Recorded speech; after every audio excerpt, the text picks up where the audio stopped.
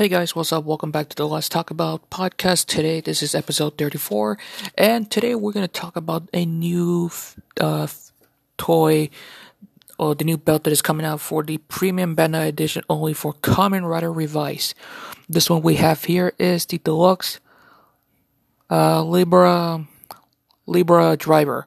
So the Libera driver comes with them, of course, the main belt itself, the Cobra Vice stamp, and the Peacock Vice stamp.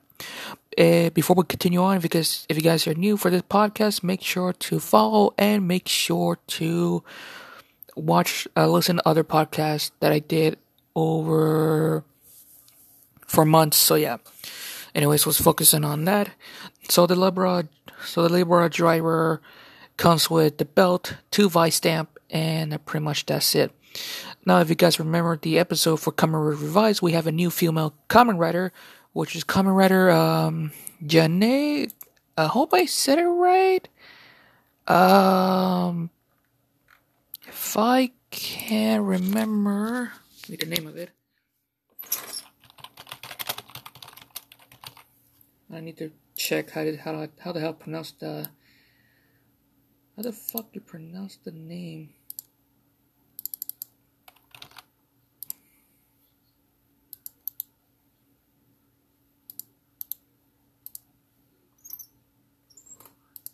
Let's see here. Jean. So Kamen Rider Jean. So they're showing you the how to do it. I'll put the link of it of this below. So yeah. So of course, like all the other Vice stamp, you press a button and it will say Cobra. You put it on the belt and it says the new standby sound. What's coming up?